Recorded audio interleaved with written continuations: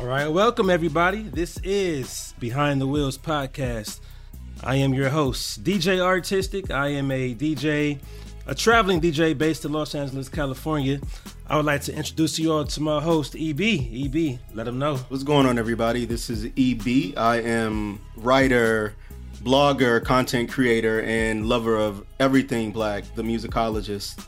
We have a lot of things to discuss today, so let's go ahead and get into it. As far as just a quick catch-up, I mean, it's been a couple of months since we had our season finale, but a lot has happened even in the last couple of days and weeks. So I know as far as verses goes, we had the verses between the LOX and Dipset, and we're saying this, before we're actually watching it because we're recording it before it actually shows. So me and EB can act as if we've already seen that. So AB, what you think about that versus that LOX, that Dipset? It was, man. You know what? Going into it, I will say that I thought LOX had it easy. I was just like, LOX got it all. I mean, they got the Jadakiss features. They got everything they done with Bad Boy. But I will say Dipset kind of reminded me that they had some hits. Like, they had some songs that I actually had forgotten all about. It wasn't like the sweep I thought it would be. I won't say Dipset won, but I won't say they lost. Like it's one of those things where the LOX, I think they're great, but Dipset proved themselves to me a little bit.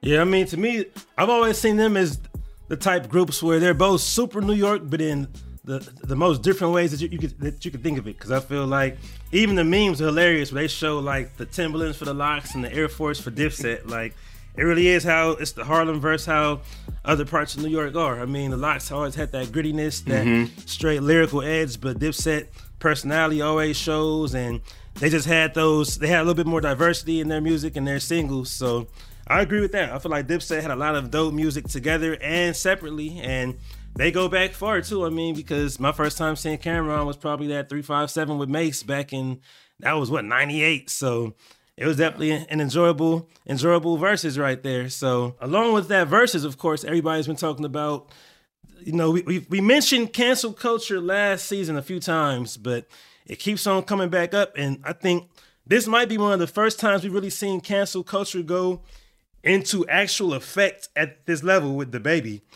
DaBaby, for those who didn't see it, for one, he brought up Tory Lanez, who we all know, allegedly shot Megan Thee Stallion, and DaBaby brought him up. And I think that's what kind of brought the attention to the fact that DaBaby asked everybody in the crowd to put their lights up in some very derogatory ways against the LGBTQ community.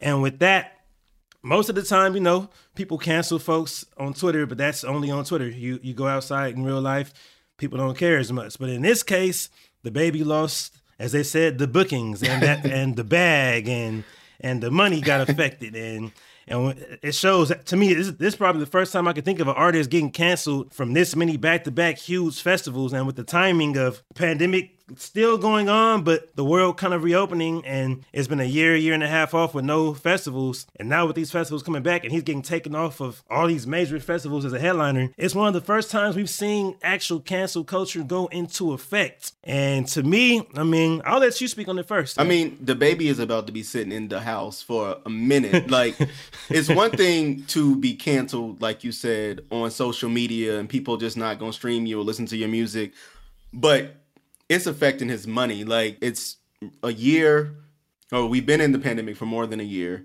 Festivals are coming back. As a performing artist, like, that's actually what you need, especially rising like he is. Like, you want to get seen on these huge festivals, and like the announcements just keep coming, like he's being removed. Now, I am curious about if he's not getting paid or if it's just he'll still get paid, but he won't be performing. But we've never seen it this way because, in my opinion, it's never happened on the scale that it's happened. He offended like a lot of people, not just, just his core fan base, not just his fans. Like he offended a whole community of, actually two whole communities of people he offended. And when he did so, he doubled down on it, like repeatedly, like I think that's really what did him in, because I honestly still believe that if he had said what he said and moved on, people would have eventually did the same thing. Like it would have still been, we don't mess with you, but it wouldn't be where he's being pulled from festivals.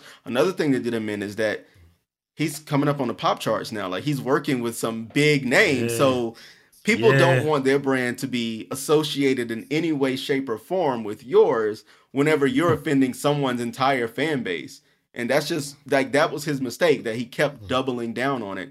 Had he shut up, it would have been something people like worldwide, we would have remembered. We would have, talked about it. But it wouldn't have affected his money. I don't think so. I agree. I feel like, and once again, with the jokes off of his name, he needs the publicist to like step their game up, because it's, as you said, he kept on doubling down, and his responses just got worse and worse. He was so defensive about it. He was so arrogant about it.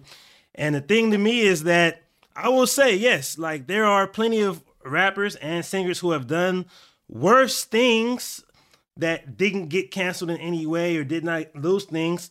And even with that, I don't feel bad for him. I mean, it's timing. Everything is different. Culture shifts. Like people said, some people, have short memories too. So people claim that Eminem didn't get canceled for saying stuff back 20 years ago. He definitely and I'm did. like, he definitely got a lot of negative attention. Yeah. It's just that in that time frame, it's like, for one, it was more accepted to speak a certain way. And that controversy almost made him bigger because it made the sales go higher, because it's like, oh, what's so offensive? Let me buy it to hear it myself. And it was where, we saw that Elton John came out with him and performed with him. And it's been jokes about Lil Nas doing a show with the baby at the Grammys next year just off of and it might happen. Him apologizing. I wouldn't be shocked if it did happen. But yeah, it's like with that, I feel like it's just a different time period. Like aside from race, it's just that this time in culture, there's certain things you can't say that you shouldn't say. And one thing that some folks, especially from the South, mentioned, which I didn't think of it that way, but I don't agree or disagree, but I don't agree for sure, is that what the baby was doing was a play on what we've seen a lot of DJs in the South do. And like when people reminded me, I'm like, they did do that in Florida a lot. Yeah. Like the whole, if you ain't got no STD, put your phone up, But even that, okay, that's one small thing. But he's not in those crowds anymore. He's on a wide it's not in those crowds now. Like he is a exactly. And his mistake is that also he's doing it too early in his career. By the time that came out with Eminem and the controversy, Eminem was already in with the hits. If you ask the average person today to name 2 or 3 songs from DaBaby, they can't. Not like pop audiences anyway. So that's his mistake, is that you're not there yet to be able to do this, which is why people like Kanye won't get canceled, which is why somebody like Chrisette could kind of get canceled, because you didn't put in the work yet. Like you're not there yet. He should have shut up. Yeah. He really should have shut up. Yeah. He definitely should have. That's the main mistake he made. So we'll see what happens. I'm not going to wish for nobody's downfall at that level, but people just gotta smarten up. They have to smarten up. And I would say just real quick, just like, not that it matters a whole lot, but it's just little stuff I catch. Like I happened to be at a club where he was at about a month and a half ago, and just the smallest stuff. Like most of the time, if it's a rapper there, like of course I wasn't DJing this night, I'm just hanging out, but I walk right past him. We make eye contact. I say, "Oh, what's up?" Black man saying, "What's up?" Whatever. He looks straight through me and keeps walking, and I'm like, "This is arrogant." Oh, he dude. did the Aretha Franklin. I can just sense his energy being arrogant like that. So even small stuff like that, it's like that's not personal enough for me to stop playing music. But when it comes to everything else he's done, it shows. Like he really is that arrogant type who thinks he's on top of the world. So we'll see what happens. That's all I can say. Well, let me ask this real quick, because you are the international DJ. Are you still going to be playing his music in your sets though? Like, is it something where DJs are shying away from it now? Or if you're in the right crowd and the crowd wants to hear it, like if you go to Charlotte, North Carolina, like I'm pretty sure they still want to hear DaBaby. So that's the funniest part about it. So here's the thing about it with him. I mentioned this on social media. I said basically, so the thing with cancel culture is that, as we always see, what people say on social media is different from real life, because there's some people, DJs and clubs, who still play R. Kelly, who still play whoever else, even Tory Lanez. Like, so with Tory, I stopped playing Tory. At the same time, Tory didn't have enough hits that I just had to play. Right. Tory don't have Back That Thing Up. He don't have a Poison. He don't have a No Guidance. So with DaBaby, it's kind of the same at this point. It's like, it's not 2019. Suge and Babysitter are played out at this point. He has some songs that can work. If I play Bop, people gonna dance to it, but I don't have to play that.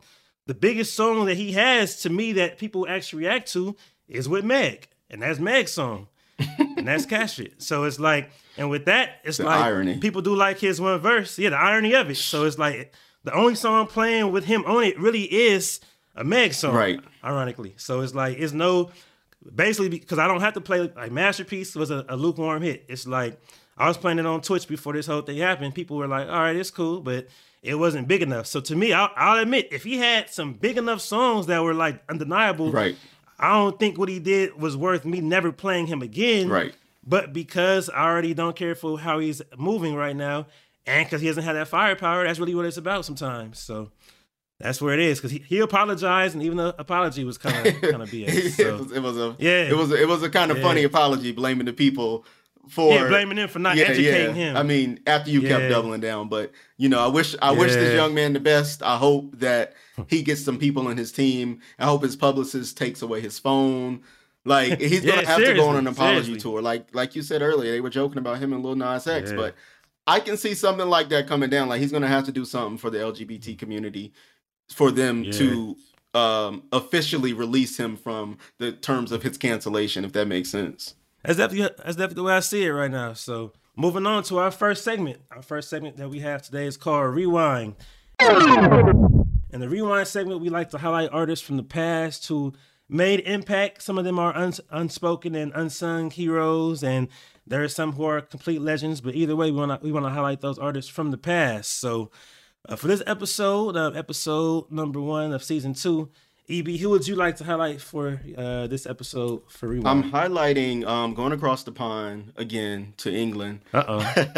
Hill Street Soul is actually a duo that most people just think is a solo singer, but it's comprised of Hill, who is originally from Zambia, and Victor, who goes by VRS. He's the producer for the group. Much in the same way that Groove Theory was Amel and Bryce, this is Hill Street Soul. They came out in the very early 2000s. They had a cover of Aretha Franklin's Stevie Wonder's, depending on which version, Until You Come Back to Me, that blew up in England, and they were automatically grouped into the neo soul sound that was huge in America at the time that was going on. So they came out with their first album, Soul Organic, in 2000.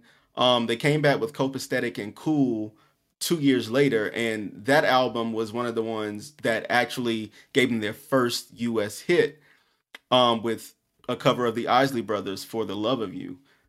Since then, they've released about 4 albums. It's tricky putting them in the Rewind because they are still working.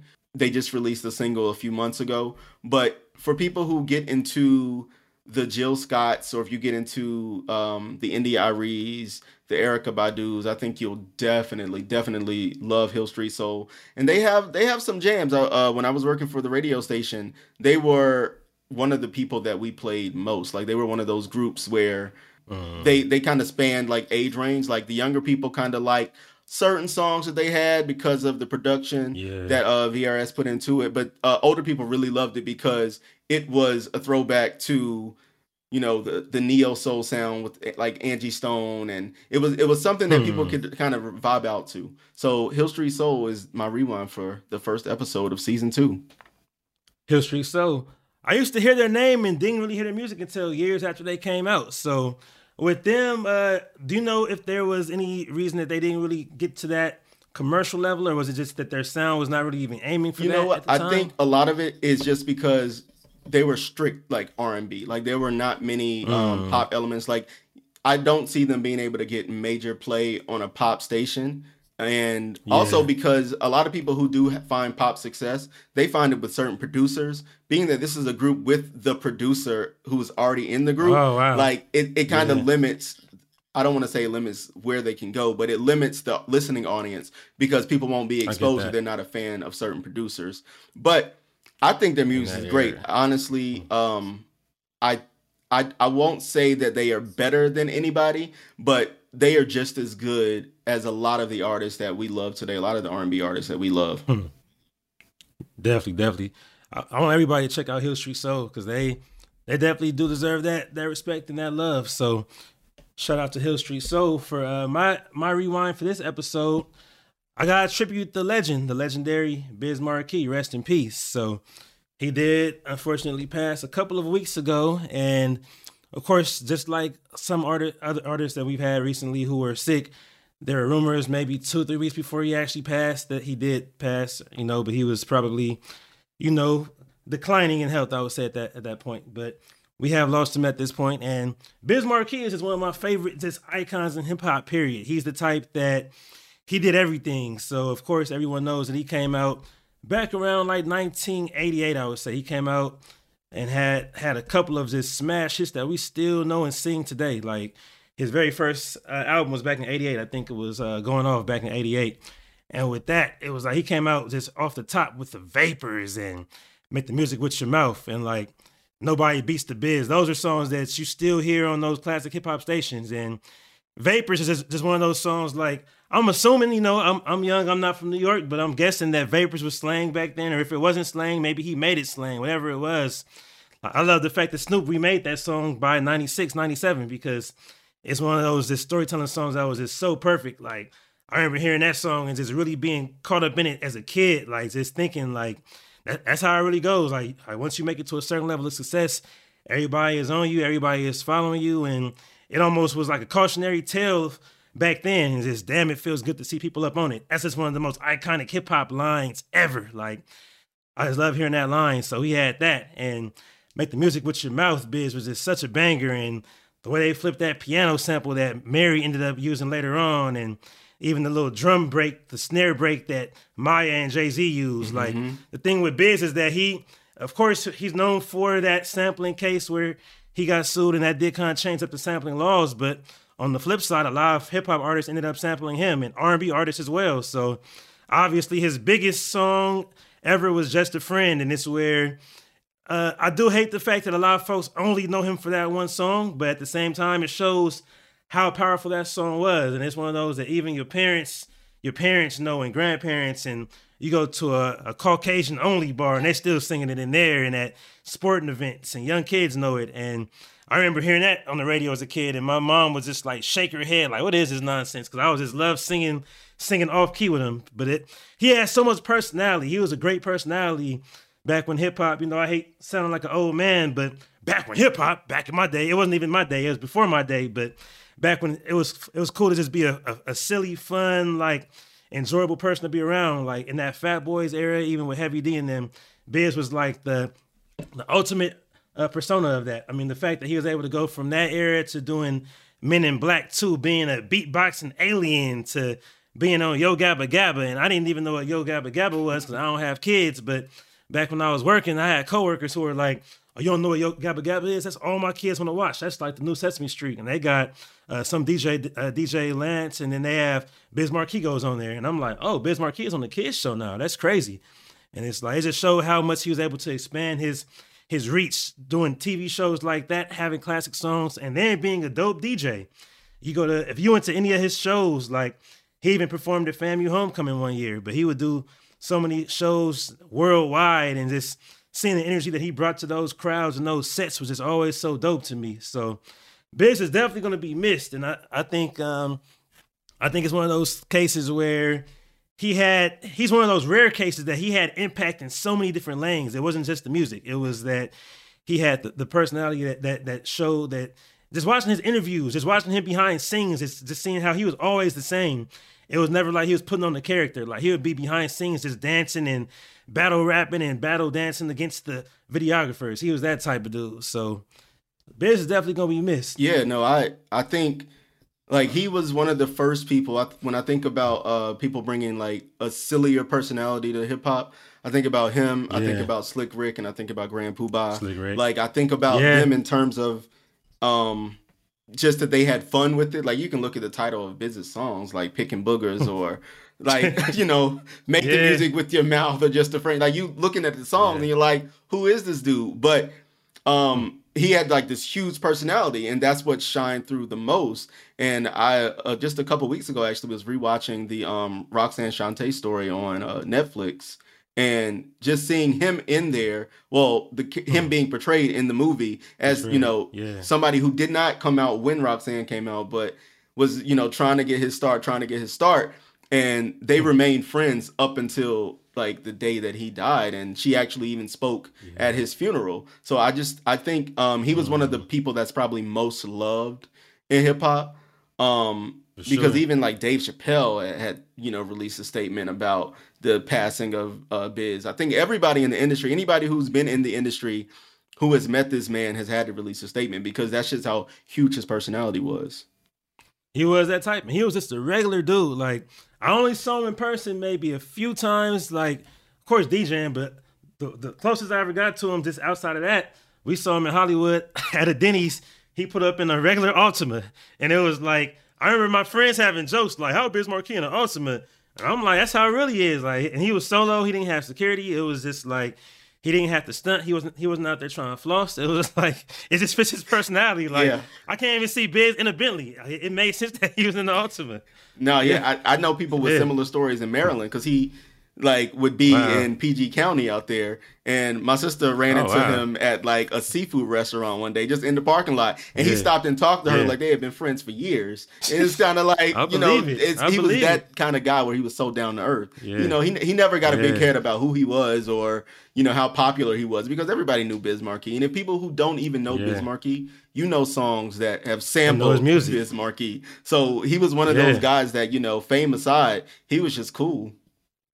He really was. So he'll definitely be missed. So rest in peace to the legendary Biz Markie. So to keep it moving, our next segment is called Fast Forward. So what we do is highlight the artists who are on their way up, seeing their rise and growth right now. We want to highlight them and let the audience know about what they have in store. So EB, who would you like to highlight for this episode? This episode, I'm doing something a little different. I'm going to go with Brittany Howard of the Alabama Shakes. She's more blues and soul, more rock than R&B, but her roots are definitely, an artist like Dionne Warwick or a James Brown or an Aretha Franklin, people that she cites as her influences. She actually plays the piano, she plays the drums, she sings, she writes, she composes, she produces, she does everything. She started the Alabama Shakes in the early 2010s, and they pulled from everybody like Led Zeppelin, David Bowie, and people like Drake, Beyonce, and Childish Gambino have always cited the Alabama Shakes, and specifically Brittany Howard, as being influencing. Like, they've released articles where Drake is talking about he loves the Alabama Shakes. Beyonce is like, no, I love that Brittany Howard girl because she's just so amazing. So with the Alabama Shakes, they actually had 4 Grammys. They had 2 for their song Don't Wanna Fight and 1 for an album that came out in 2016 called Sound and Color. That is the one where most people recognize, or, that's when the Alabama Shakes reached the next plateau in their career, was when they released Sound and Color. She listens to everything. Like, she listens to Elvis, she listens to Mavis Staples, Tina Turner, Black Sabbath, Pink Floyd. So in 2019, she released a solo album called Jamie. Jamie was the one, like, she got 5 nominations for the album, Grammy nominations, and 1 win for the song Stay High.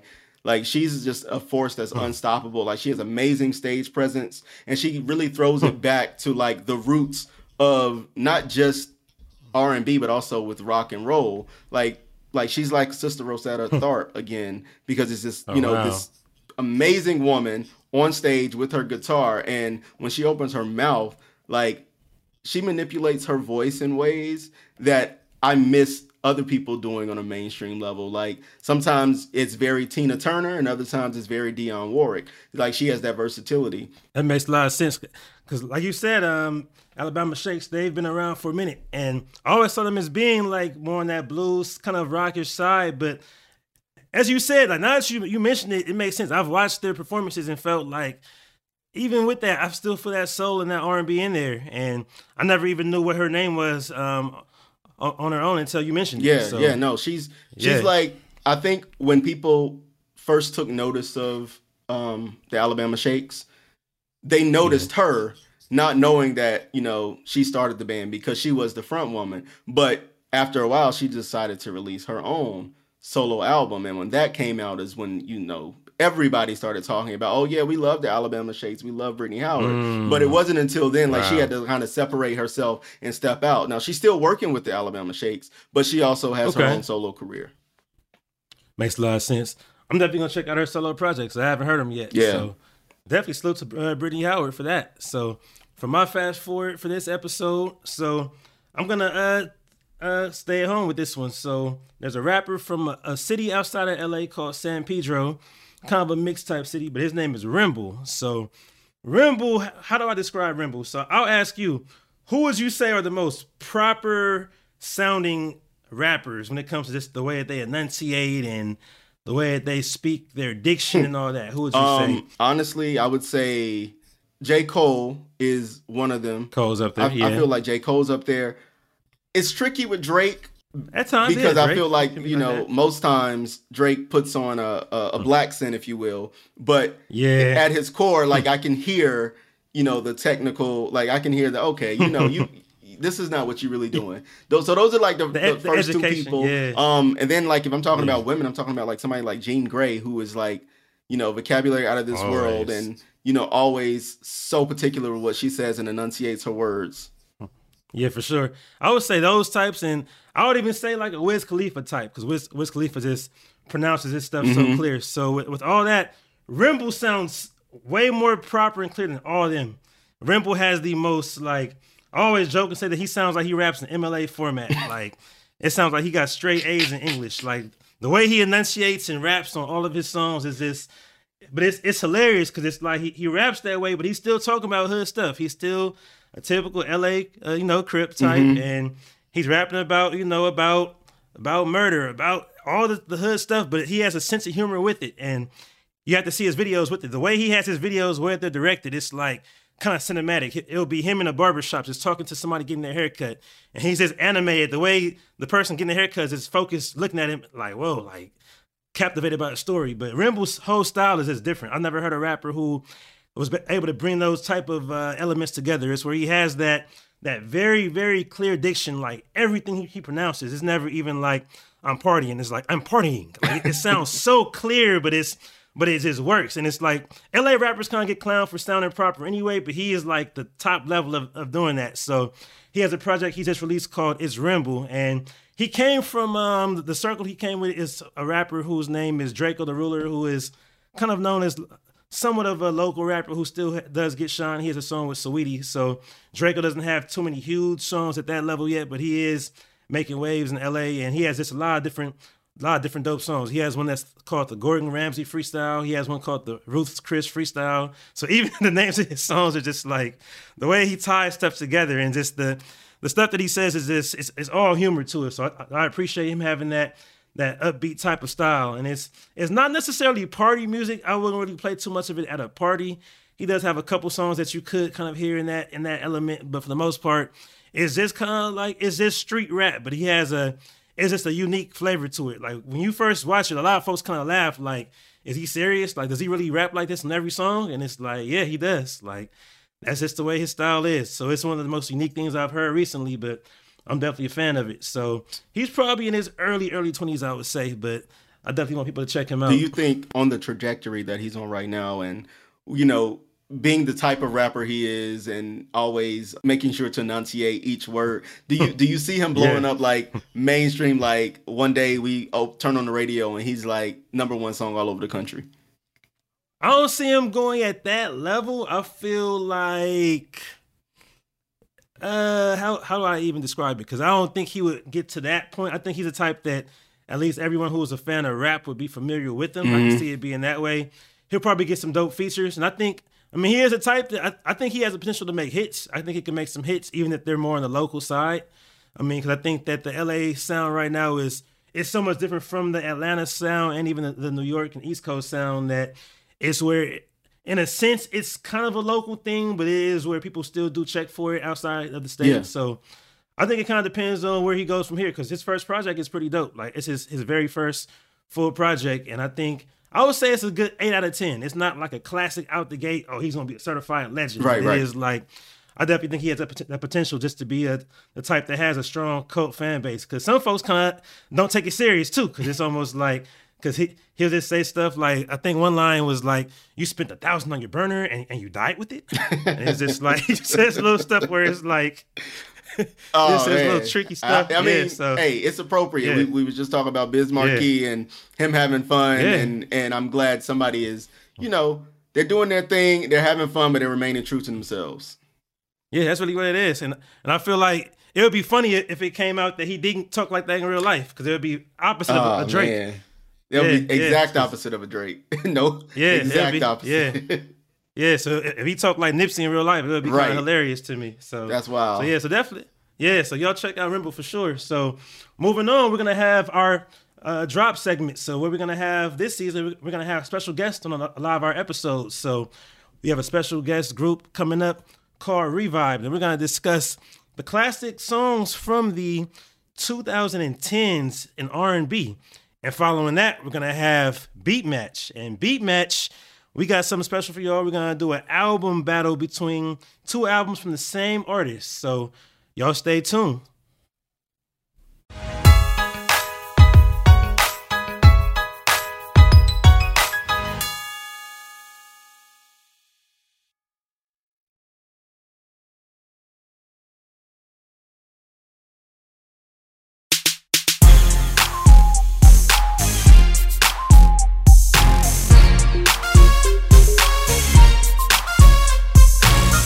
All right, everybody, welcome back. Once again, this is Behind the Wheel, Season 2, Episode 1. We are back to it. So it's time for the drop.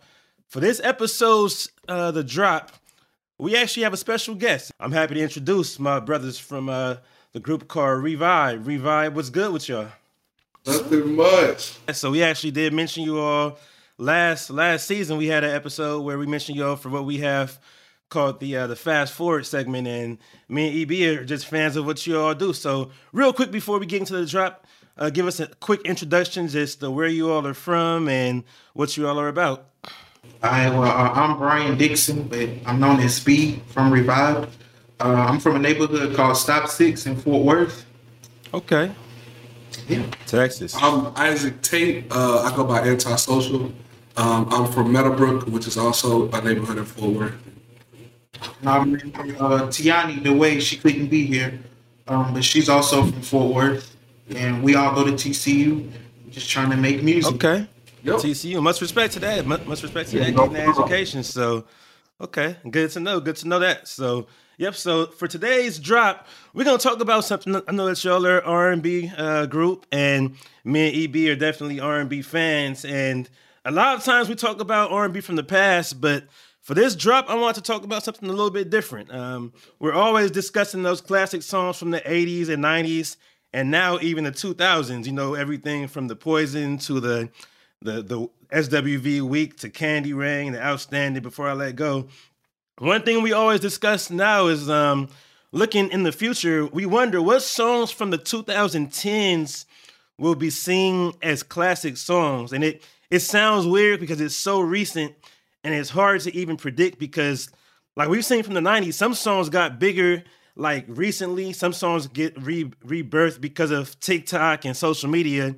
And some songs were huge at the time, but then if you weren't there in that moment, you might have missed it. But if we can just discuss, because it is so recent to us, the last 10 years basically, going from 2010 to 2019, I want to see if we can kind of come up with maybe a somewhat of a short list of like the classic songs. And that would be for the slow jams, the mid-tempo, the upbeat jams, even like the hybrid, even like the R&B songs that have the rap features on it, even the rap songs that have, a lot of rap songs now were melodic. So it's songs from Future in them that they sing the whole time. So it's like we might have to discuss, is that R&B? We also had certain artists who might have been seen as pop artists, but they made R&B type music as well. So since y'all are our guests, I'm going to let y'all go first. What's a couple songs off the top of your head that you think from last decade will be seen as classics, like whether they were instant classics or whether it took a while for them to catch on? Right now, a song that comes to mind is Window Seat by Erykah Badu. I think that was New America. New America 2. Yeah. 2010, right at the 2. Yeah. And y'all know who Anthony David is? Of course. For sure, yeah. Forevermore. That's one of my favorite songs. I think that's 2000. It's in that time. In that time frame. Top of the decade. Yeah. I haven't heard that song in a while. I think somebody actually asked me to play it at a wedding. So that's one of those songs that you heard a lot on like the kind of the older 30 and up, 35 and up R&B stations, but definitely didn't get the love that it should have got. But I think it could last forever. It had that timeless feel to it. Your song makes it to a wedding, or at least the ceremony. It's kind of cemented. Yeah. So like best part. I agree. Yeah, best part for sure. Most of like those songs are Fruity by Daniel Caesar. He kind of had his legacy cemented because a lot of people were using that major. This is why I love you. Ooh, I think. If you walk down the aisle to a song, that's always going to stick with that relationship or that marriage. So that song never goes anywhere. My mom's wedding song was "Ribbon in the Sky." So wow. Coming up, I had to, I got accustomed to that. So any song that you hear at a wedding, like best part, "This Is Why I Love You," and I think I had another one, "Best to Me" by Anthony Hamilton. Yeah, Best to Me. Oh, for sure. Yeah, so those types of songs, if you hear them at a wedding or something, they're not going anywhere. You know you're going to hear Kim at a wedding. Right. I think he had a couple of albums. Yeah, he about 2 or 3. So, you can't go wrong with those. I think was one. That's definitely a good point, because I feel like it's crazy that you mentioned that. I remember the first wedding that I can really remember going to was really a full 30 years ago. It makes me sound old saying that, but it was like 90, 91. It was my aunt's wedding. I remember she came down the aisle to Luther Vandross Here and Now, and it was probably a couple years old at that point. But whenever I hear that song, I think about that wedding, and it makes sense. I feel like every wedding I've ever been to, like even since then, any song that's played, especially for a bride to walk out to, is like almost an automatic classic. Like it's funny that we're so much younger and so hip hop that I've had friends come out to International Players Anthem, which sounds crazy, but. Yeah, my boy came out to that like as the groom. I'm like, the whole crowd was saying, "Don't do it," and that was a hip hop song. But so it was just funny seeing that. But no, I definitely agree with that as far as any song that gets played at weddings. And Daniel Caesar, to me, he had that. He has 2 certified classics between Best Part and I would say "Get You" as well. Yeah, that's the one. Get You. Yeah, the one I couldn't name. Yeah, "Get You." I think is definitely that's the first one I heard from him, and I heard that because I actually asked on Twitter maybe 4 or 5 years ago, like, what are some of the best R&B songs of this decade? And like 5 people immediately responded with that. And I was like, who is Daniel Caesar? And what song is that? Because it wasn't like a radio song. And I heard it. And that first time I was like, yo, this is up there already. So I definitely agree with that. So EP, what's a couple that you have off top? Off top, you said something interesting about like the wedding thing, and that's the reason why it's cemented. I think anytime we have a reason to remember a song or something to reference it to, it's going to become an instant classic. Top of my head is Mary J. Blige's "Don't Mind." I know people hear it and you automatically singing about the crispy chicken, like you're ready to talk about the Burger King. But the song, like people will never forget the song for that reason. Same thing with like Blurred Lines. People, the song, that's a song that you always, every wedding reception, I'm sure they're going to dance to it. But because of the controversy surrounding the song with the sampling, it's something that we're just always going, like it's always going to come up every time we mention it. Wow. That's a good point. Because like, Blurred Lines was so big when it came out, and you still do hear it. Like it's one of those songs that was more for the older folks liked it the most because of the Marvin Gaye feel. And right. Of course, we can discuss all day if that should have got sued for that. Like personally, I don't think so. But either way, I mean, they did come in with that. So, and that kind of leads to something that's a slightly different question. But like, do y'all consider it "Happy" as an R&B song from Pharrell? No. Because I mean, the thing is, it actually sounds similar to a Marvin Gaye feel too, and it's weird. I feel like it sounds straight from like I guess I would say 70s era. I think that would be 70s, maybe even 60s. That kind of bounce to it. I like the late 60s. Late 60s kind of feel. Yeah. I mean, it has R&B roots to it. It got so big. You don't think so? Okay. I think really honest, because Brian mentioned how it has a gospel feel, but I think gospel, delegate on the 70s time period. Is that considered R&B or is that soul? And so, like, I don't necessarily like. I have an R&B playlist on my phone, and I have Stevie Wonder flooding my R&B playlist.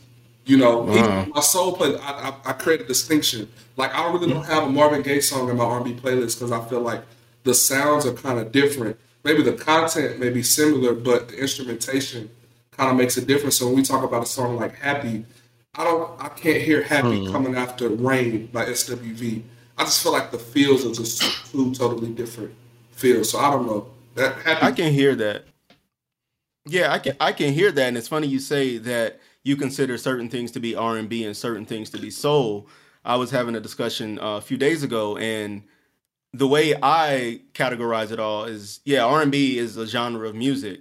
I don't necessarily think soul is a genre, but I think soul can be found in almost every genre depending on who is delivering it. So, yeah, I would never consider Pharrell to be a soul thing, but Jasmine Sullivan, like, I'm like, yeah, that's soul there. Even though it's R&B, it's soul. So I think it's just interesting how you classified that. I actually need to think about that some more. That's something I've definitely I've actually like researched that before, because like y'all are right. I feel like we didn't really, I can't say we didn't, I wasn't there, but it feels like we always see the 70s as soul. You say 70s soul, then you say 80s R&B more so. And I've always been curious on when that divide kind of happened, because like you said, Marvin Gaye was really up to 83, 84, and we see him as soul. We see Luther as kind of both, but more so soul. I feel like Anita Baker, you see her as maybe soul or R&B or even jazz. It's kind of tricky with her because she was all the way 80s. Whitney Houston, you saw Whitney as kind of R&B-ish, pop-ish, where her first album was more so First R&B. album, right. Even talking about like Michael Jackson, we were discussing that yesterday about how Mike, you saw him as more of a soul.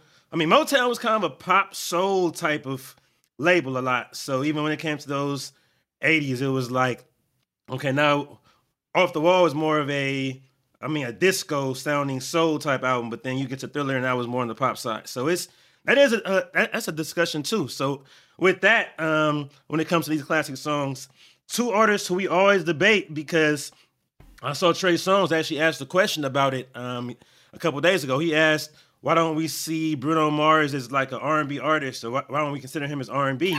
And it started a whole debate, and it's like, I've seen so many different sides to it, and I'm honestly still undecided. I think if I had to answer it, I would say he started off as a pop singer who may have wanted to do R&B, but R&B wasn't the thing to do at the time. Or that's not the way that he was marketed. And now he's doing what he truly did grow up on. But because he came out as a pop singer, because he's not black too, just to be blatant about it, it's where it's hard for us to identify him as a R&B singer. I know one girl who I know said that to her, he's not R&B because she can't see him singing soul music.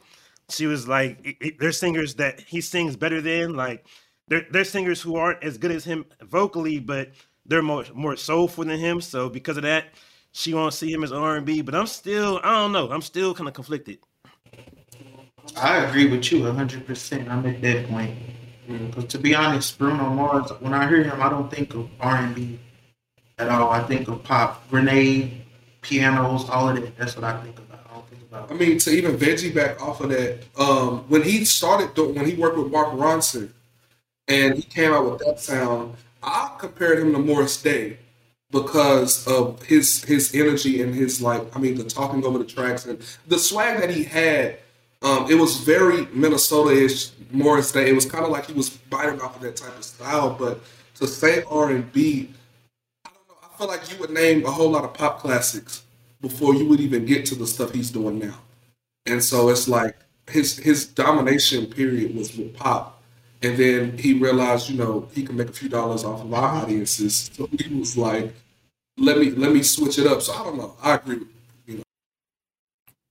Yeah, I mean, it is complicated. I mean, like when you hear finesse is a direct derivative of like New Jack Swing. Like, I actually made a blend putting Remember the Time acapella on top of finesse beat, and it goes perfect even with the third verse breakdown because it's the same exact key, a very similar BPM and everything, but it's like it still kind of does feel like, okay, it still doesn't feel all the way true to R&B, but it's still enjoyable. I mean, people do joke and say that he's the greatest karaoke artist out there, and it's like, I mean, it's an insult, hey, but I mean, that's how I feel though. That's Yeah. how I feel. I mean, it's like he is a pop Yeah. singer who just so happens to have a couple R&B hits. Like you can listen to. I was talking about Lord's song Royals this morning. Like I was getting major R&B airplay. It was an R&B song for those, stations that were playing it. But I would never say Lord is an R&B singer. Like I would Yeah. never say even like a Paula Abdul. I wouldn't say, oh yeah, Paula Abdul is an R&B singer. Like Interesting. Yeah. it just doesn't they're they're pop Yeah. performers. Let me fix Yeah. the words. Pop performers there. So I think that he has made some R&B songs, and I think that his legacy will be quote unquote saving R&B, which I think is kind of stupid because I don't think it needs saving, and if it does, not by him. But I think the majority of his fans would consider him to be pop. I don't think they would consider him R&B. I definitely agree with that. And I would say another similar one who I'm not a fan of, everybody knows it, it's almost a running gag on social media, is The Weeknd. I agree. I'm not a fan either.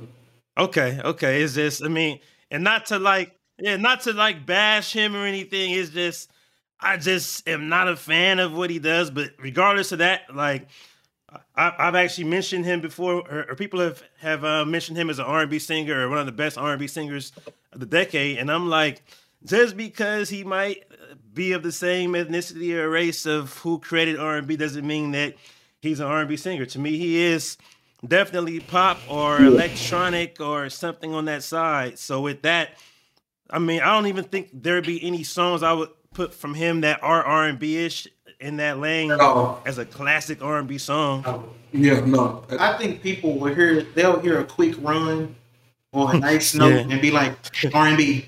R&B. Or even a repetition of skin tone.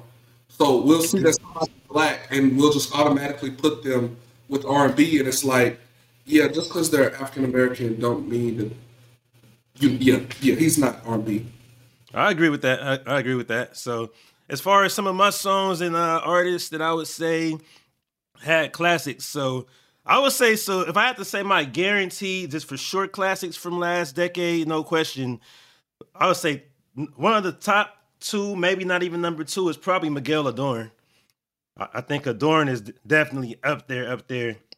I get it. I mean, it's so many artists. I mean, it's where between the four of us, we might still end up forgetting somebody. Somebody might comment on social media like, y'all didn't mention so-and-so. So I'm like, hopefully we can kind of at least mention everyone who had a potential classic. Because I feel like Miguel definitely had a couple. I mean, How Many Drinks is up there too. But I think Adorn is just that one that, as we said, weddings, I played that for a lot of times as the first dance. And I played it as the first dance at a wedding last weekend. So that's definitely up there. I feel like, I would say, so it might not be the best R&B song of the decade, but the biggest one to me at peak, that was a pure R&B song, I'm still going to say Ella Mai Boot Up.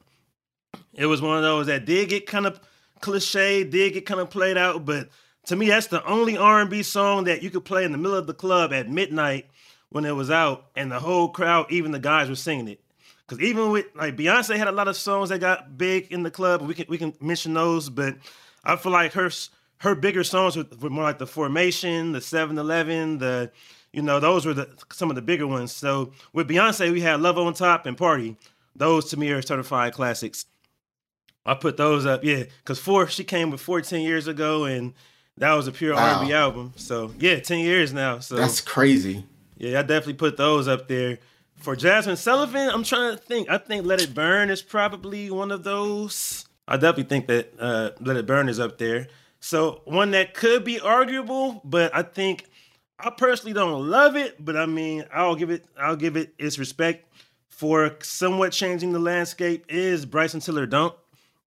Because Don't came and that kind of brought in that whole trap soul era. And I'm not the biggest fan of that sound, I would say, but when he dropped it, when he dropped it, I mean, it did kind of change up things. I remember the first time I ever played it, somebody had sent it to me, and I was playing it driving through Inglewood, and some girl just put up next to me and was just like, hey, what song is that?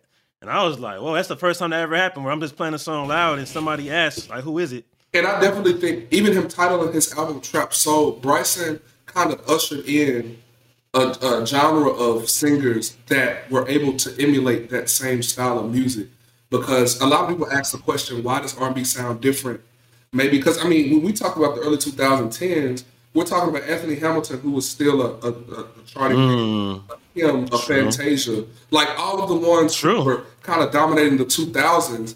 And then we get Trap Soul, and it was kind of like Bryson kind of ushered in a newer wave. And so even him naming his album that is indicative of possibly a genre change. So that's why I say I'm kind of leaning towards, not towards, but away from the R&B title, because when you start to get down to these sounds, a Trap Soul type sound is just, I can't play that in the same playlist that I'm playing my Fantasia because it just doesn't feel right. So even him naming his album that, I think he was letting the world know this is the new sound, this is the new R&B, and we're living in, that creation. That makes sense to me. I mean, because it really was what he explained it as. I mean, because it had that trap type of feel, that slow bounce, those 808s. It wasn't really any melody. And to me, that kind of descended straight from what Drake was doing on So Far Gone. And a lot of folks will kind of give Kanye credit for 808s and heartbreaks. I mean, it all evolved from that place. But to me, I feel like Drake was like, when you hear what Drake did with, what was the song called when they chopped Between the Sheets in half? The one with him and Lloyd on it. A Night Off. Yeah, so A Night Off. To me, a lot of that trap soul sound came from that, where it was just a real slow kind of like, it wasn't really that much melody going on. There was no chord changes. It was really no like third verse where it's a build up to it. There were no, it was kind of somewhat stripped down, a very stripped down kind of basic type of minimalist type of R&B. So I do think, saying that, I feel like overall, if I had to put Trap Soul under the umbrella of R&B, I guess I would mention Don't as a classic, but I definitely get that it might not really be directly R&B. So it's still one of those that's kind of debatable. So I would say something else that I would count Frank Ocean, especially that nostalgia. I would say Thinking About You is a classic. And I don't know about y'all. I feel like Thinking About You is one of those songs similar to like when Lil Wayne made How to Love. I feel like people's covers on YouTube were better than the original song.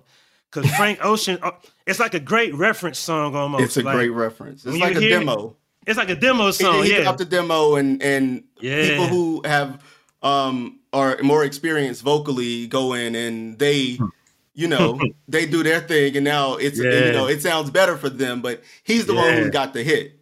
Yeah. That's the way I feel about that. Yeah. I Will Always Love You. Yeah, same type of deal. Another demo, like she recorded this demo and then Whitney just sat on it, for the good 20 years and then was like, I think it's time, and that's what happens. Yeah, that's real. It feels like that with a lot of those types of songs. So I feel like Frank had a lot of dope songs. A lot of his fans will probably tell you he has 30 classic songs, but as far as talking about the very top echelon of the R&B songs of the decade, I wouldn't put too many at that top 20 level, I don't think. So that's just how I see it. So a couple other ones. So when it comes to Chris Brown, I feel like whether people love him or hate him, whatever, he was still probably the biggest overall R&B artist, whether you want to call him an R&B hip hop artist, whatever you want to call him. But I'm trying to think, what songs did he have that we would put at that level from the decade? I feel like, because songs like Fine China were dope to me, but I wouldn't really put it at a classic level. Now, songs like Loyal, so that even comes to this point. A lot of that kind of what I call mustardized R&B, which was like the West Coast rap influenced R&B songs. We had a lot of those that came. So we had like the Jeremiah Don't Tell Him. We had the Omarion Supposed to Be. We had Chris Brown had Loyal.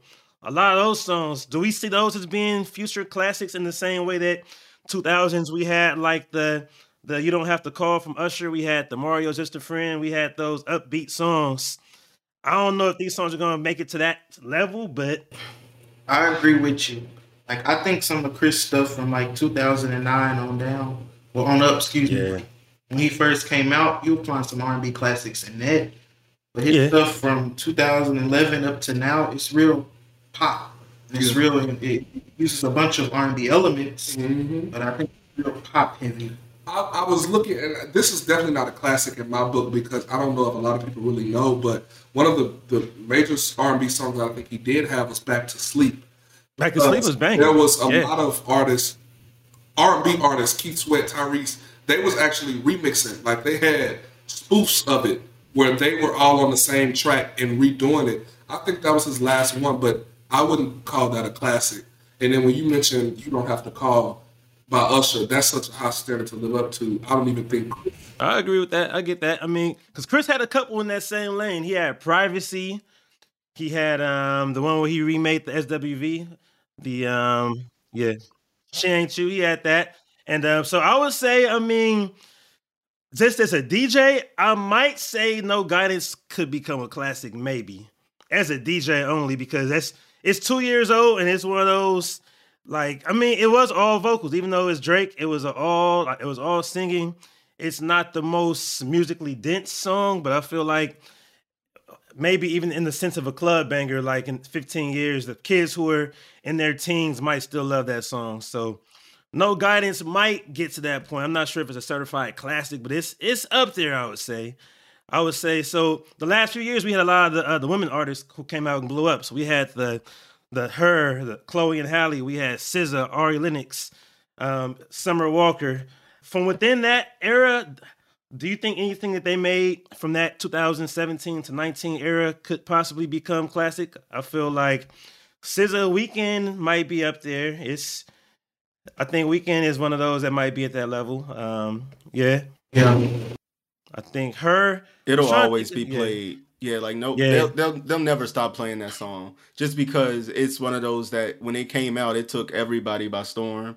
Like radio was playing it, social media, everybody was tweeting about it, everybody's listening to it on streaming networks. But it's a good song, but it's one of those things where I wish somebody better was singing it. Sometimes that's it. Like sometimes I just wish another person was singing it. But it's a great song, and it is a song that 10, 15 years from now, when it comes on, the people who were living during the time that it came out will be like, it'll take them right back to that period of their life or whatever was going on for them when it came out. Yeah, that's definitely true. I feel like it might have that type of impact. Her whole album was like that too. So I feel like with her, I'm trying to think of what song her had in that period. I feel like Focus was dope, but I wouldn't see it being a classic. But best part with definitely best part. Her and Daniel. Is the only one. I don't think she's had any. Because we didn't get any huge. We didn't really know who she was for a while, and even when she was going under the other name, Gabby Wilson, like she has some songs then I liked, but nobody knows them. They won't be seen as classics. And her album, her debut, just came out now in 2021. So wow, technically, nobody, even though she made a huge impact at the end of the decade. Nobody will associate her with 2010's music because of when her debut came out. And because now is like 2020 and 2021 have been her years. Like she's blowing up now. Before, not so much. Kind of the same with Chloe and Halle because I actually have followed both of them throughout the decade. Like I first heard about her when she was Gabby Wilson, when she performed at the BET Awards 2014. And with Chloe and Halle, I first saw them 2011 when they remade Love on Top. And they didn't really start making songs at that level probably until last year. So I feel like the same with them. They're on that cusp where they came out last decade, but they'll probably have a lot more impact in this decade to come. So I'm not sure if Chloe and Halle had any classics from last decade because their main album came out last year. So it's more so 2020 and up. And who else? So I would say it's been out for a minute. But when she came out with "Seat at the Table," I think that was 2015. Definitely Solange. That's up there, definitely, That's one of the Solange had that one. That's a definitely good one. Like top 5, probably.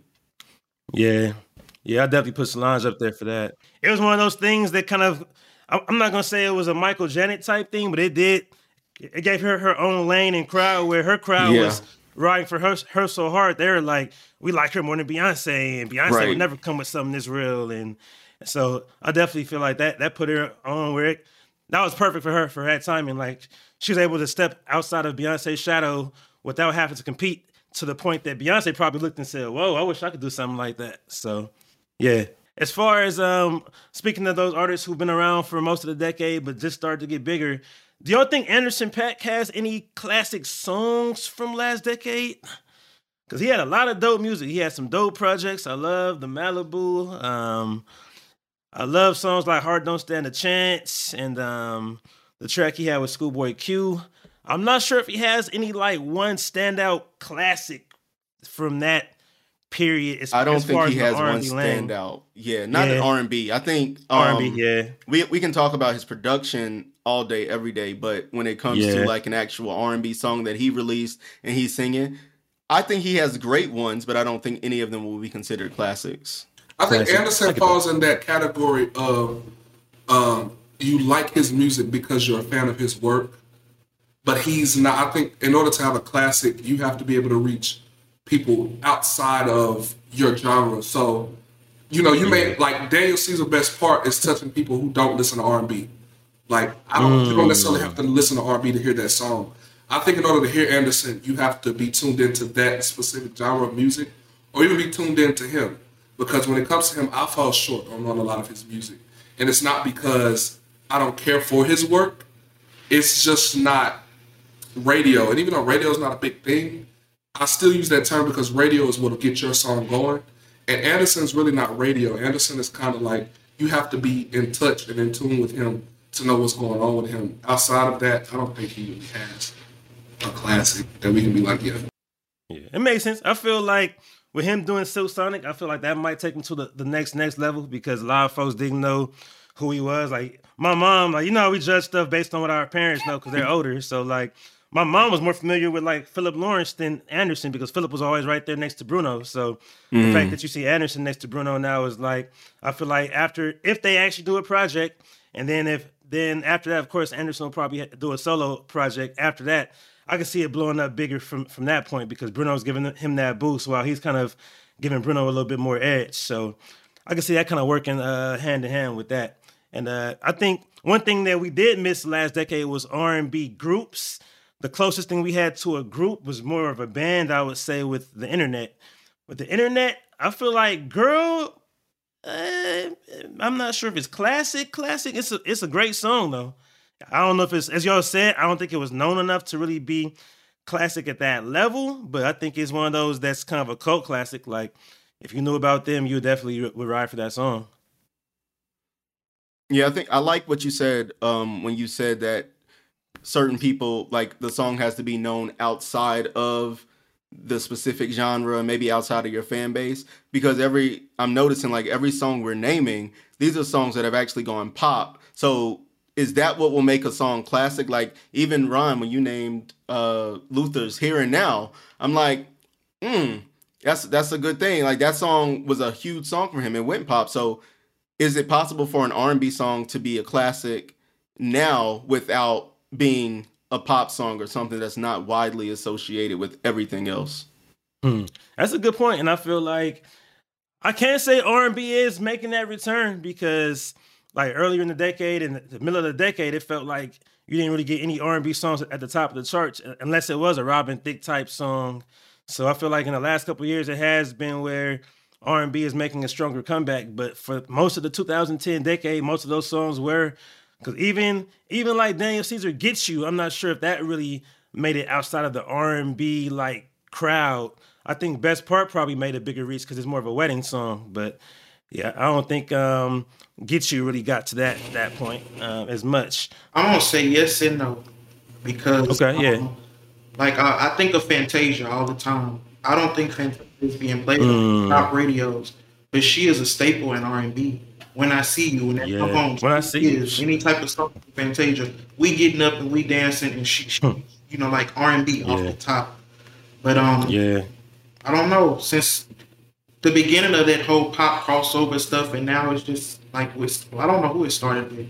I'm gonna think about Mariah and Whitney's time, and how, you know, they seen as R&B, but a lot of people didn't like them when they first came out. A lot of black people, especially, did not like Whitney when she first came out because they was like, that's pop.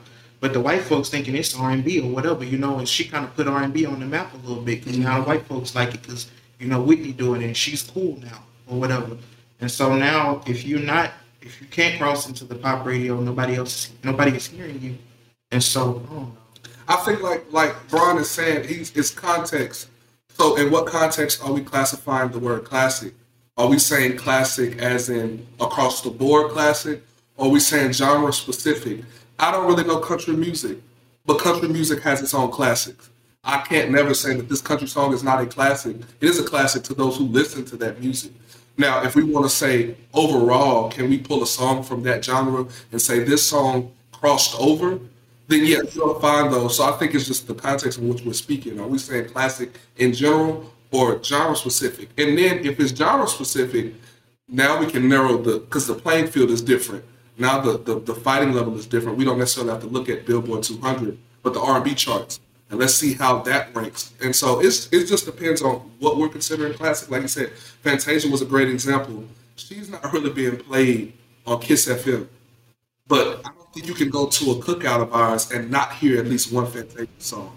Yeah, this is true. That is true. So I definitely agree with that. So before we wrap up this segment, are there any other random songs or artists you think might have an arguable song in there or potential songs? I think we've mentioned most. I'm sure it's always somebody else that we may have forgotten about, but I'm thinking about there were a lot of artists who had great music, but just at that classic level, I feel like it is kind of a short list, honestly. Yeah, I think we will remember more artists as being classic, but not necessarily a lot of songs that they released. Yeah, that's definitely the way I see it. Pieces of Me by Lettucey. Lettucey has some dope ones too, and I feel like with Lettucey, she's one of those who might have appealed more to that kind of the, I guess you would say the 35, 40 and up type R&B. I guess you call it adult contemporary, but even within that lane, I think she definitely has some classics for sure like that. So, and I think not to get too deep, but I think really it's an age demographic that'll assign these classics. Because I think one of the issues that Chris Brown has is I feel as though personally Chris Brown makes music for his age group. So like if you listen to like Poppin', he was a certain age when he made it, and that demographic was able to vibe with it. I don't necessarily think the 40-year-olds at that time really understood the power behind Poppin' like maybe we did because we were that age.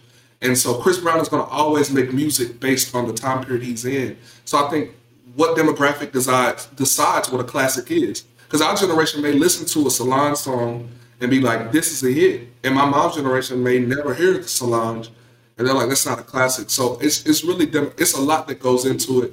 Genre, as well as age group, who's classifying what. So, I mean, it's interesting. That's definitely true. I mean, overall, that's the beauty of R&B and just black music as a whole. I feel like at this point, we have 3 and 4 sub-generations within each genre that we have. So there's R&B that appeals to the 25 and under. We have some that's more 25 to 40. We have some that's 40 to 60 at this point. And only a couple artists can really hit all 3 demographics. It's not too common that you'll see that happen, but it's a couple that have reached all 3, like the Beyonce types. I think she does hit kind of all 3, but it's not too many Beyoncés, obviously. So overall, I want to thank you all for coming in and joining us on this episode. Once again, y'all were our first guest ever. So to everybody who's out there, y'all make sure to check out Revibe. Let them know where to find you at on social media. Yeah, you can follow us at REVIB3D, and that's on Instagram. We don't have any other social media at the moment. And stream us on all platforms. Check out our new project. It's called Isms. There it is. I appreciate y'all for tuning in. All right, so to conclude this episode, we're going to finish this one with a beat match. We're going to do a beat match between 2 albums from the same artist. And whether you love him or hate him at this point, when these 2 albums came out, I think he was undeniable. He was on top of the world. And it's one of those things where it might just be a matter of preference. But, I mean, we'll go ahead and we'll have this beat match and see who comes on top. So if it's your first time listening, me and EB have this beat match each and every episode where we take 2 albums, songs, artists, whatever it is, and we battle them, compete with those, and we have our producers, Melissa and the lady, go ahead and judge us and tell us who came out on top with that victory. So we both get to speak for a few minutes, we have some rebuttals, and then we have it decided by our judges, our judge and jury, aka the producers. So for this one, EB, I'm going to ask you, what would you say your favorite Kanye West album is? Out of all of his albums, Graduation is the one that sticks out for me. That one always be the one that I go back to. Even when I cancel Kanye, I might still go back and listen to Graduation every now and then.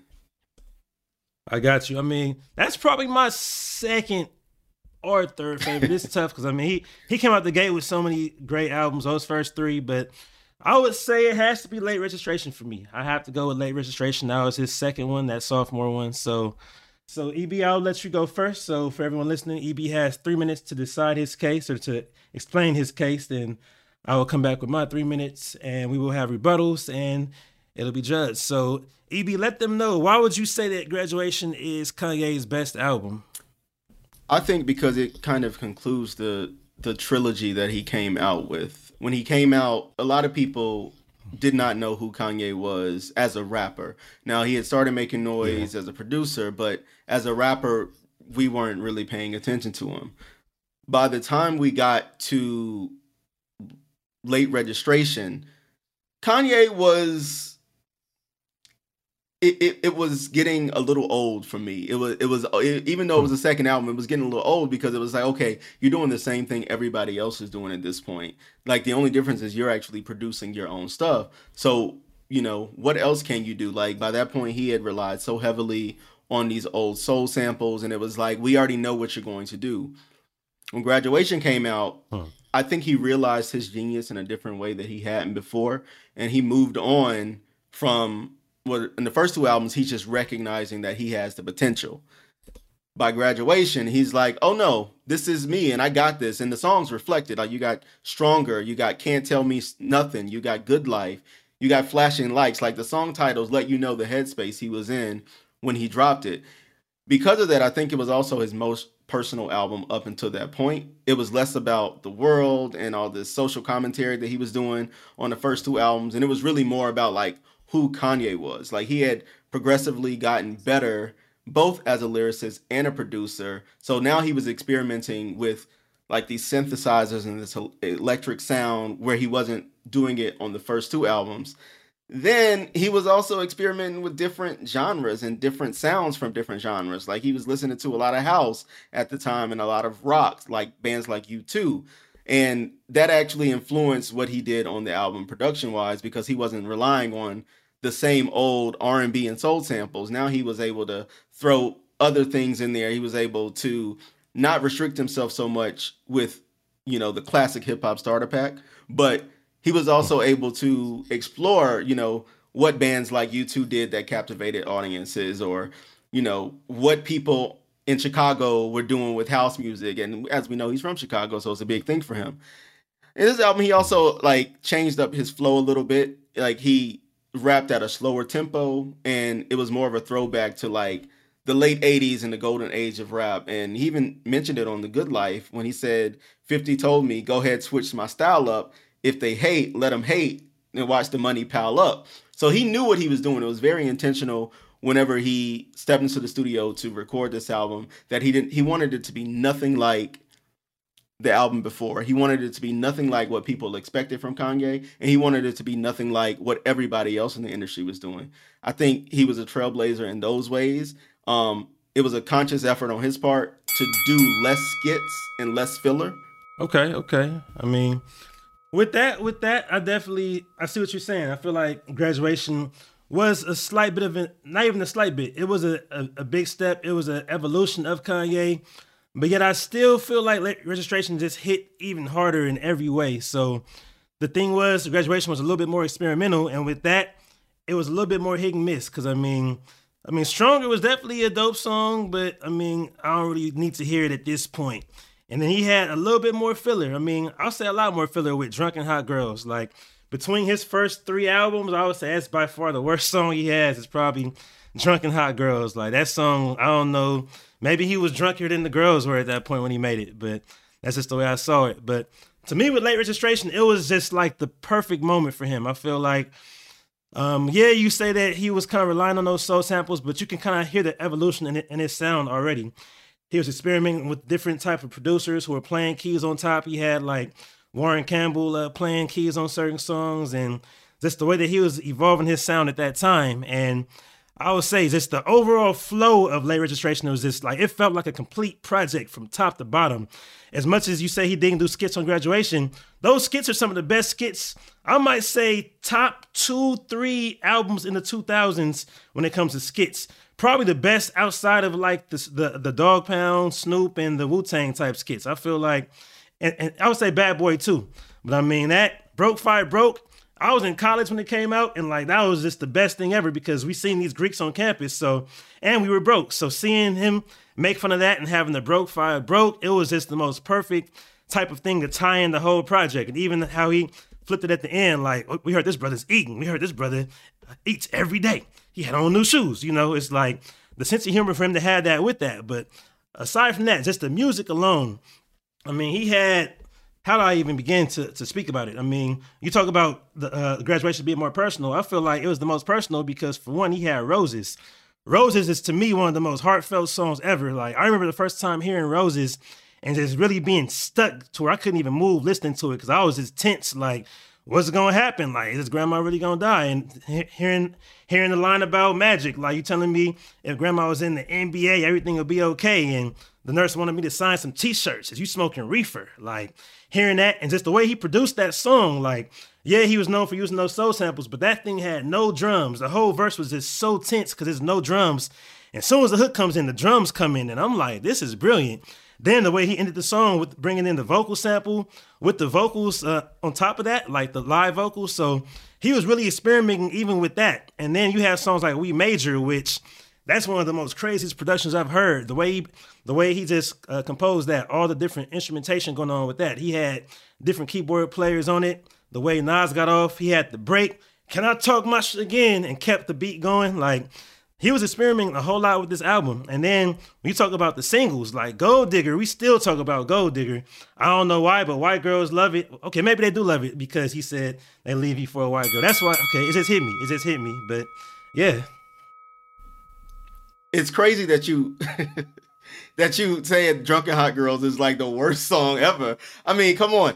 You gotta be, listen, the beauty in Graduation is that not only did he have people like Dwele singing on the album, but he also had Mos Def. He had DJ Premier. Like, he had these huge artists singing hooks like they was Patti LaBelle. Like, on his album, no rap features. His only rap feature was Lil Wayne, and that was intentional. But other than that, everybody else was singing because he really wanted he wanted him as a lyricist to stand out as opposed to someone else.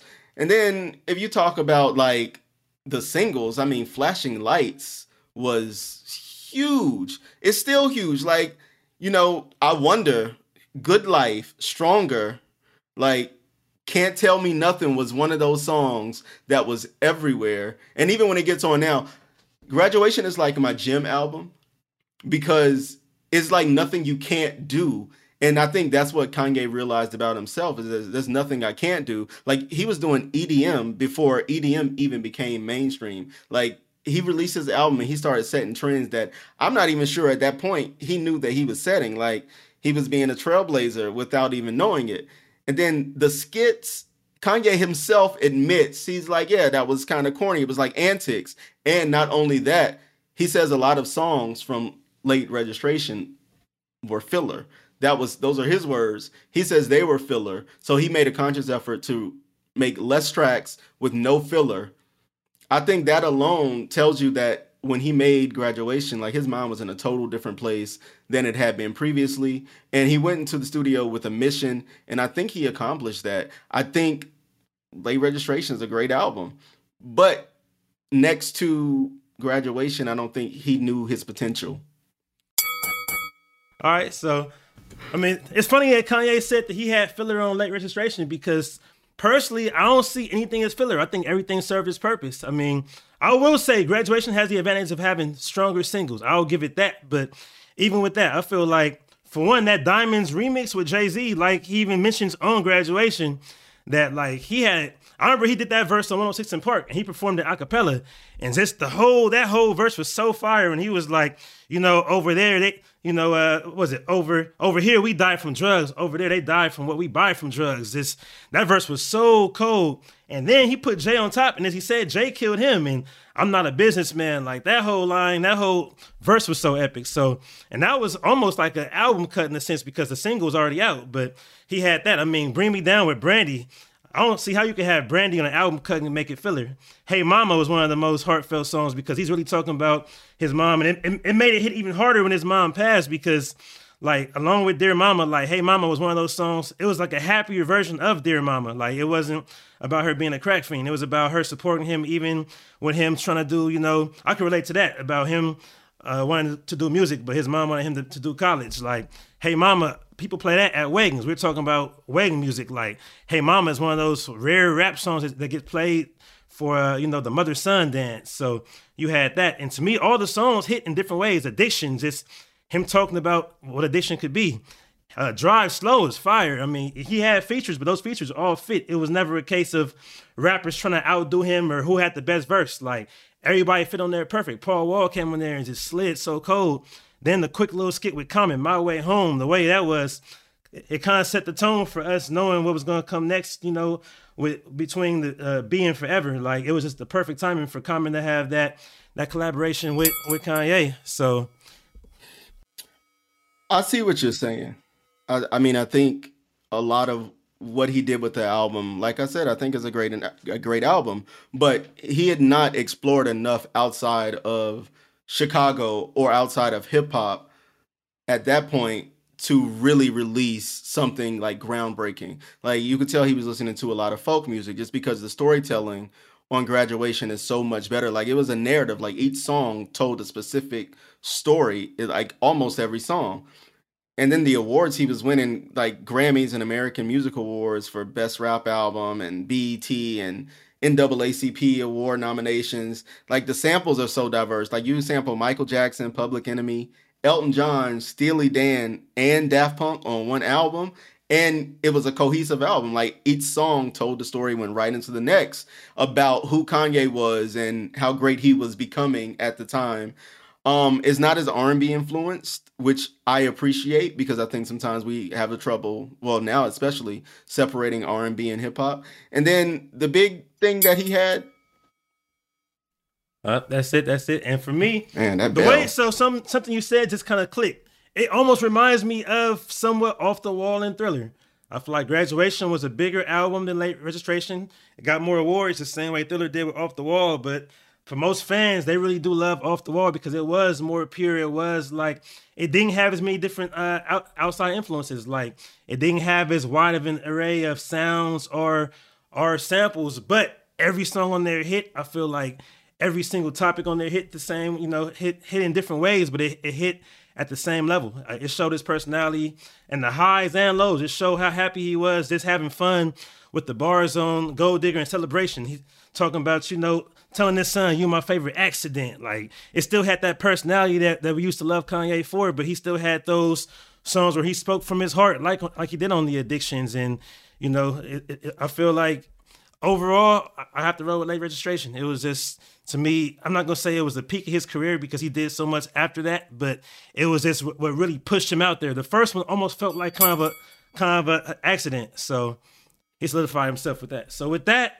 is our argument. We're going to let our producers, Melissa and the lady, go ahead and deliberate on this, and we'll see.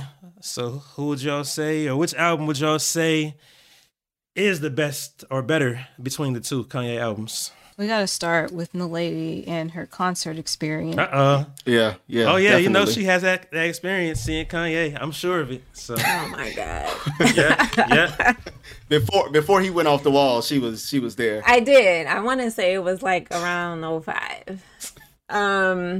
Since then, I'm not really sure if I have. I would assume so because I see everybody else. But anyway, this one was, I don't know. I have favorite songs on each album, but I felt like Graduation has songs that I still want to hear right now, and I felt like Late Registration at the time, it just, well, all the skits and some of the songs did feel like fillers to me. even though I love certain things like We Made You, I would play it all the time. I think I'm going to go with Graduation, just as a more concise product. Got you. Okay. All right. All right. 0-1 for me right now. Melissa, what would you say? Loved. I just want to emphasize loved Kanye.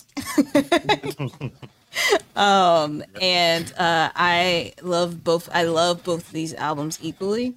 So that was good going into this with like a blank slate. So I'm just basing this on the arguments, and I am going with EB on this one. Graduation. Okay. So Graduation. We who knows? Maybe you'll come back. Maybe you won't. All right, we will see about it. We'll see. So, congratulations on that. You know, I mean, they both are some fire albums. You know, so you can't go wrong with it. They both better than Yeezus and whatever else. You know, so that's no question. So it's all pre MAGA Kanye. So however you want to call it. But thank you all for being tuned in with us. Make sure to please rate and review us on Apple Podcasts. Let us know, you know, how you feel about everything that we have discussed. And please send us an email if you have any suggestions for the drop, beat match, fast forward, or rewind. Send that to behindthewheelspod@gmail.com. You can follow me on social media at DJRTISTIC. That's on Instagram and Twitter. EB, where can they find you at? You can find me on Instagram, Twitter, Facebook. Everything is EB for Prez. EB, the number 4, and then Prez is spelled PREZ. There it is. So I appreciate y'all for being tuned in, and we'll be back for y'all soon. So please spread the word. Let your folks know about it. And also, hashtag Behind the Wheels Pod. Let us know what you feel about those classic R&B songs and about the beat match. Let us know if you might prefer My Dark Black Twisted Fantasy over both of those Kanye albums, or, you know, you might prefer Yeezus if you got... I ain't gonna insult you, but anyway. So I appreciate y'all for being tuned in, and we'll see y'all next time then. Behind the Wheels is produced by Melissa D. Montz and the Lady Set, and the music is provided by Epidemic Sound.